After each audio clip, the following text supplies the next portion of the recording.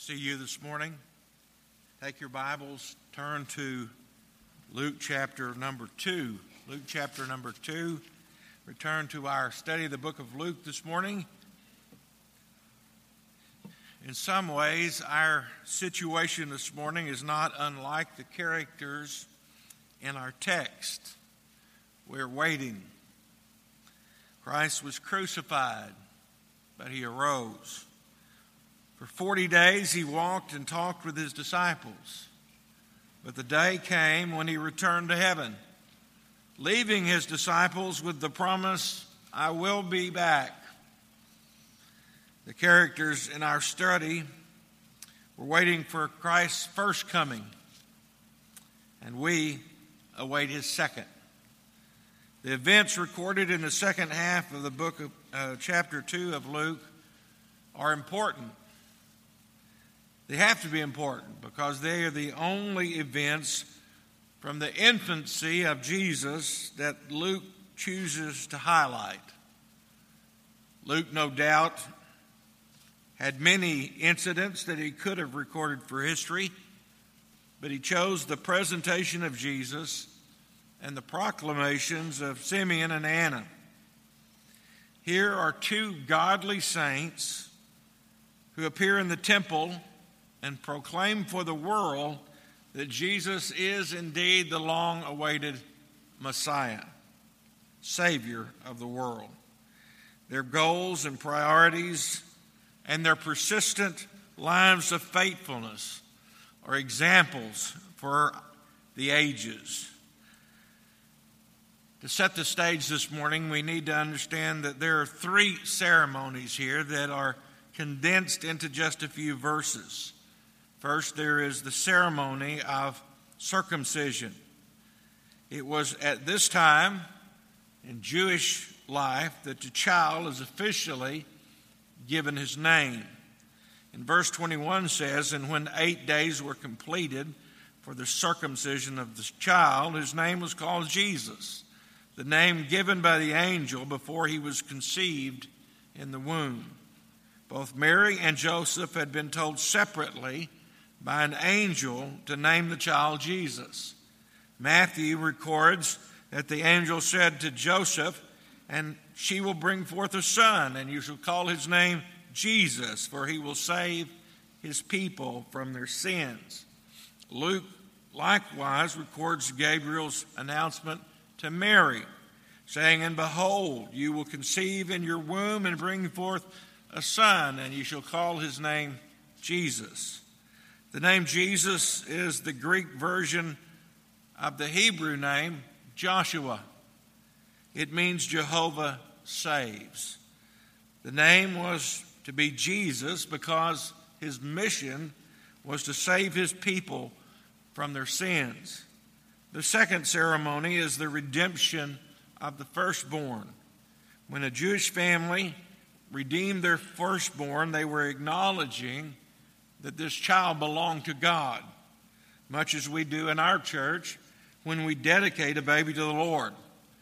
This incident reminds us of the high value God places on human life and the special attention he gives to these moments of consecration. God has given children to parents as a sacred trust, to name them, to shape them, to send them out on their own. What a privilege parenthood is in sharing the life that God has created. The third ceremony was the purification of Mary. We read about it beginning in verse 22. "Now, when the days of her purification, according to the law of Moses, were completed, they brought him to Jerusalem to present him to the Lord.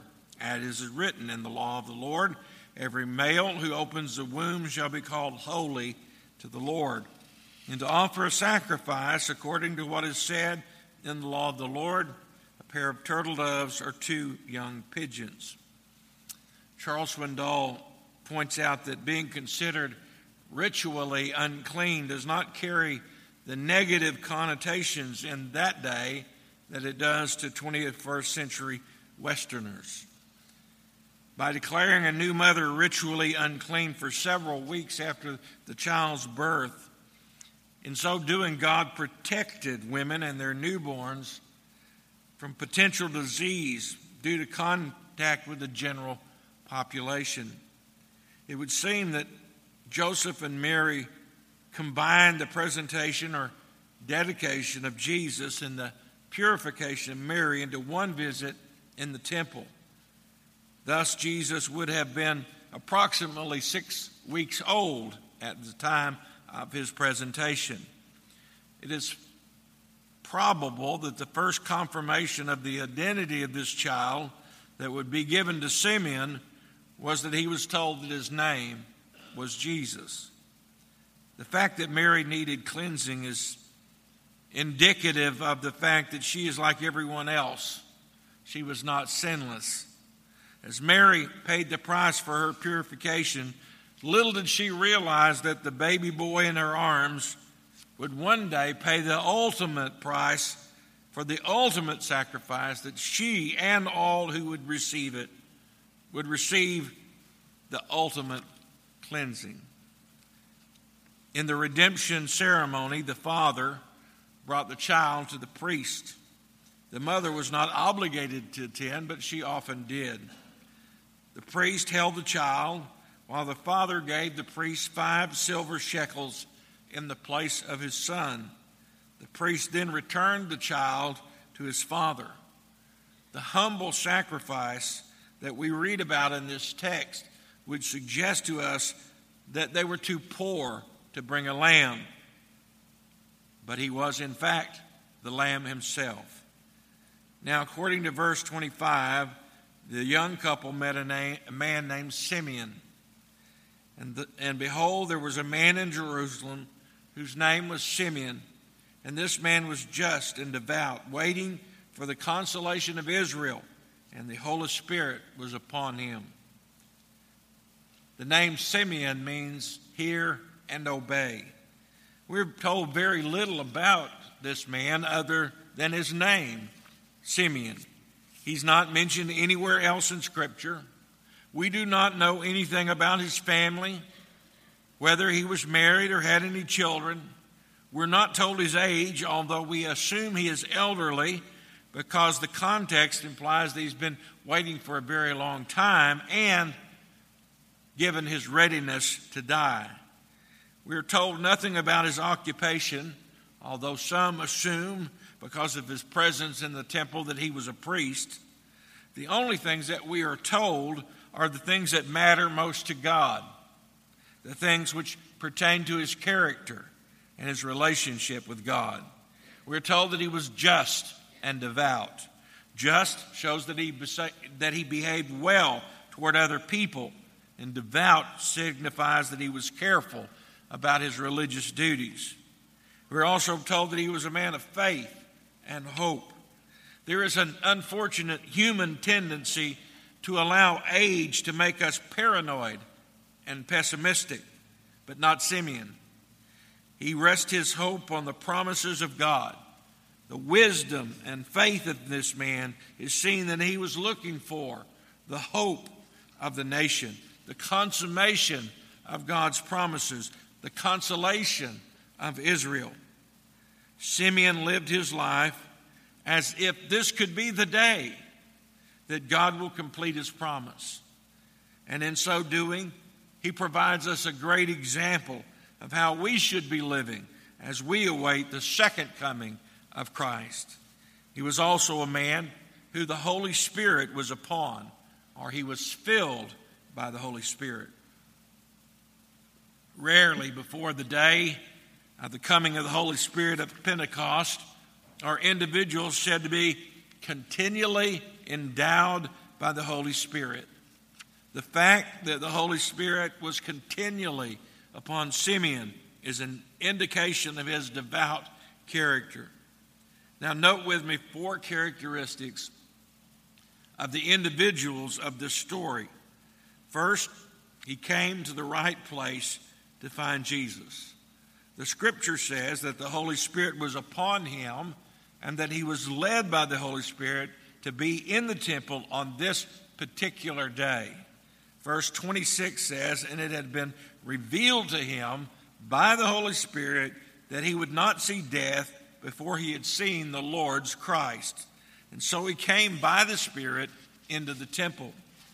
Simeon's devotion to the temple is a reminder to us as Christians of the importance of faithfulness to God's house. The church exists as a place of worship, a worship center. We come here to worship God, to sing praises, and to lift up his name. We come to worship. The church is also a nurturing center.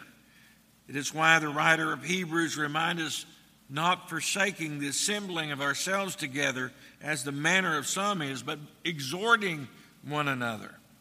The church is also a redemptive center, a place where we can learn how to be forgiven and brought into the family of God and how to forgive others. Secondly, he personally receives Christ. Recognizing Jesus to be the Messiah, this elderly man took the child into his arms and he blessed God. He said in verse 27, and when the parents brought in the child Jesus to do for him according to the custom of the law, he took him up in his arms and he blessed the Lord. How did he know that this child was the child? How many times over the years do you think that he saw a couple bring in an infant and he prayed and said, God, is this the one? Or he saw a young man walk into the temple and he says, God, is this the one? But on this particular day, the Holy Spirit says to him, this is the one. He is the one. The man who knew that God held him in the palm of his hand now holds God in his arms. That's an awesome thought. The third thing is that he experienced true peace with God.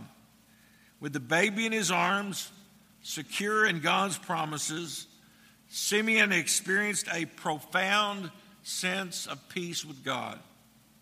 Verse 29, Simeon says, Lord, now you're letting your servant depart in peace, according to your word.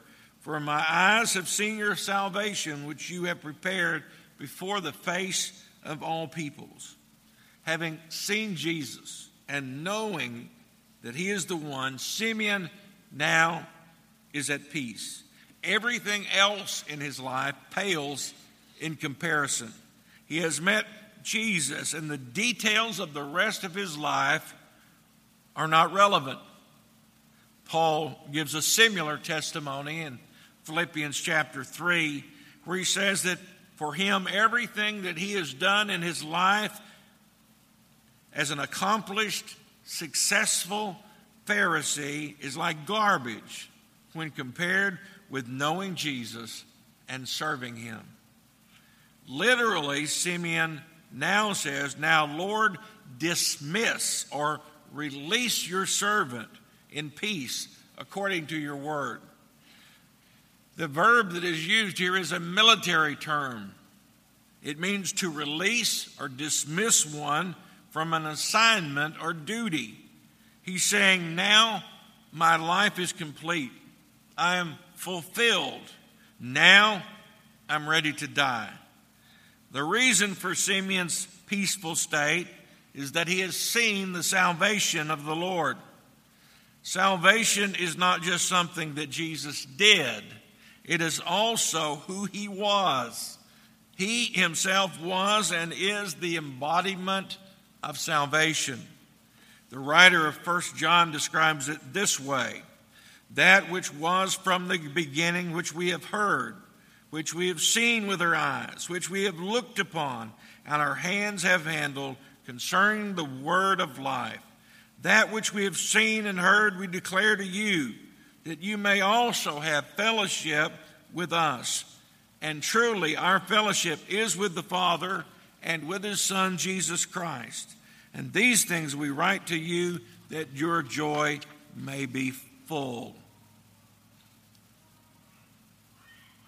The truth is that God's people do not have to fear death, because it only frees us from the burdens of this life, and it leads us to the blessings of the next life. It is worthy of note that although Simeon is a devout Jew, he does not regard the birth of the Messiah as a blessing for the Jews alone. For he said in verse 32, "A light to bring revelation to the Gentiles and the glory of your people Israel." Simeon declares that this child will be a glory for Israel, but he will also be a light of revelation to the Gentiles. Everyone expected a Messiah who would rescue Israel from its oppressors. But the idea that he would be a light to the Gentiles was startling. The prophet Isaiah says in the Old Testament in Isaiah 42:6, "I, the Lord, have called you in righteousness and will hold your hand. I will keep you and give you as a covenant to the people, as a light to the Gentiles, to open their blind eyes, to bring out prisoners from prison, those who sit in darkness from the prison house. I am the Lord, that is my name, and my glory I will not give to another, nor my praise to carved images.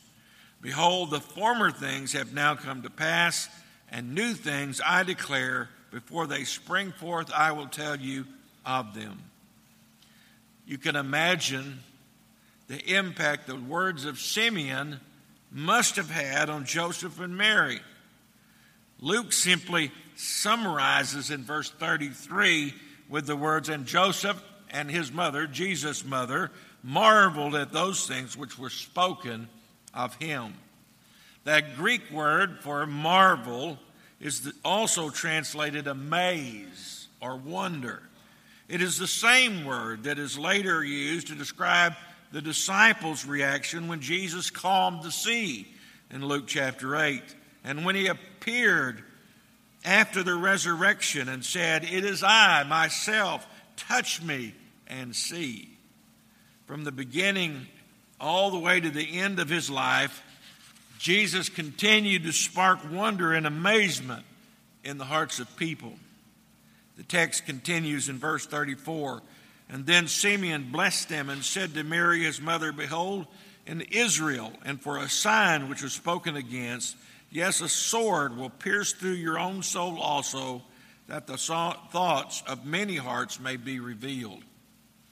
Simeon says that the coming of Christ will reveal the hearts of men and divide men.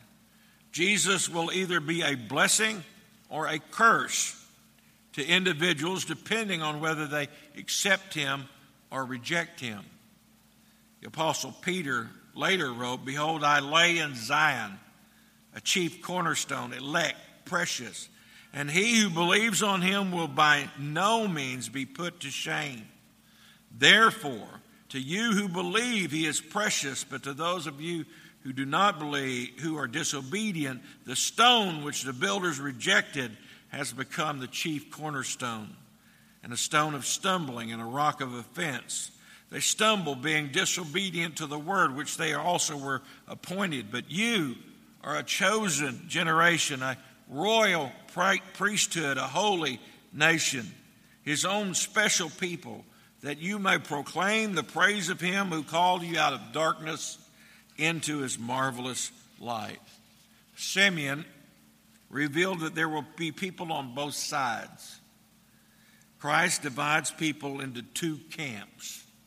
There are those who are his followers and his servants, and there are those who reject him. It is one or the other. There really is no third option. There are always those who try to soften the demands of Christ to make Jesus more acceptable to people. It makes me think of the story in the Old Testament when Moses went up onto Mount Sinai to receive the Ten Commandments. And while he was on the mountain, Moses' brother Aaron was down with the people in the valley. By the time that Moses returned from receiving the law, The people were engaged in worship of a golden calf. They deserted the true and living God to worship a cow that they'd fashioned with their own hands. When Moses confronted Aaron, Aaron said, "I just gave them what they wanted."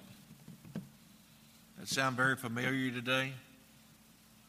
As a result, thousands died in judgment. The same is true today. When we offer people what they want to hear instead of what is true, we are leading people to their spiritual destruction.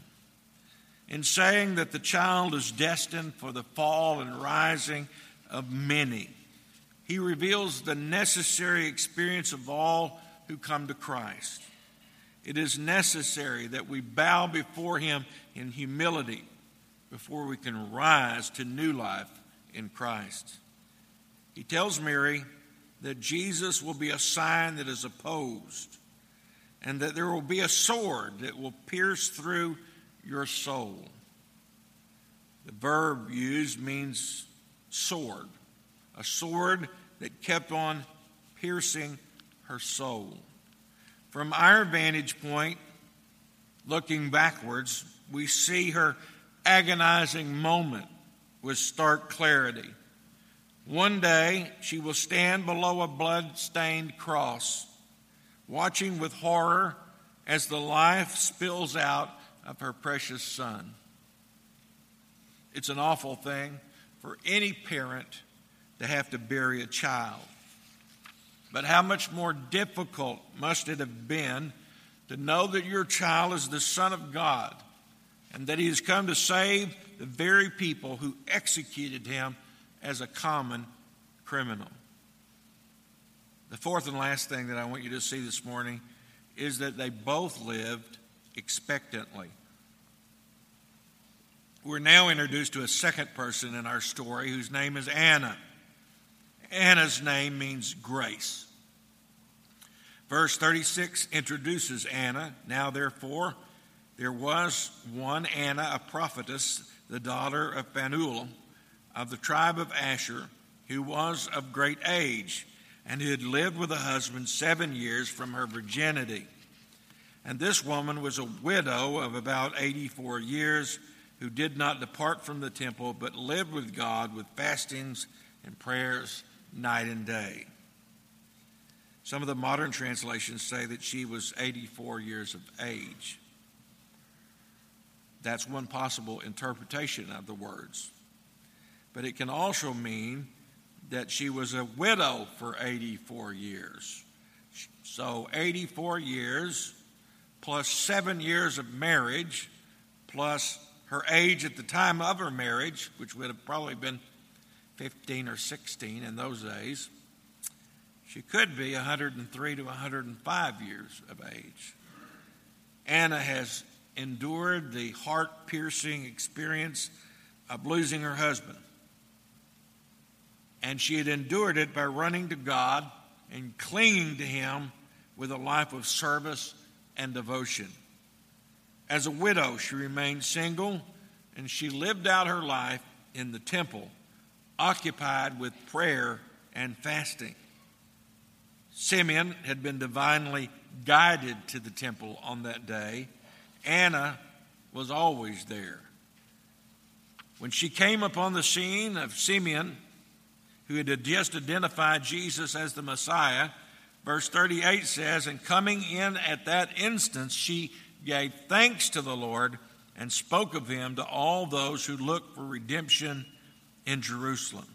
She began at once to broadcast the good news to all who would listen, to all who were there, that the Messiah had been born. I have to wonder about the reaction of the temple officials as they are hurrying about their business of doing what they thought was God's business. What did they think about Simeon and Anna? Did they consider Simeon and Anna just old eccentrics whose devotion was empty and really just a nuisance? In so doing, they refused to see that in this little gathering, perhaps in a corner of the temple was the most momentous turning point in history. What can we learn from Simeon and Anna? Both Simeon and Anna lived with expectancy in an age when few others truly believed in Christ, truly believed that he was coming. Christians also wait. We wait, hopefully, expectantly, for the second coming of the Messiah. The Apostle Paul says in Titus 2:13, looking for that blessed hope and glorious appearing of our great God and Savior, Jesus Christ. His coming should be the preoccupation of our lives. Secondly, I want you to know it is only by receiving Christ personally that you can have peace to die. Simeon knew that his life was complete. In our day, as we walk through our lives, the only way that we can have the peace that's necessary for us to die well is to know that we've made our peace with Christ. And third, it is our unchanging task to tell everyone that we can about the Redeemer. As we close this morning, let me just ask a few questions. How eager are you to face Jesus face to face? How do you feel about the inevitability of your own death? Does life for you hold a single dominating purpose, that of serving God? Or are there other things that take your attention? Let's pray.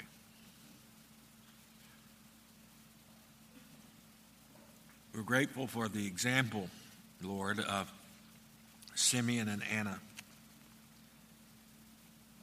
They too lived in an age that was not marked by expectancy. We too live in an age that is not marked by expectancy. Many ridicule those who would believe that Jesus is coming again. But your word says that he's coming. And we believe, based on your word, that he is coming.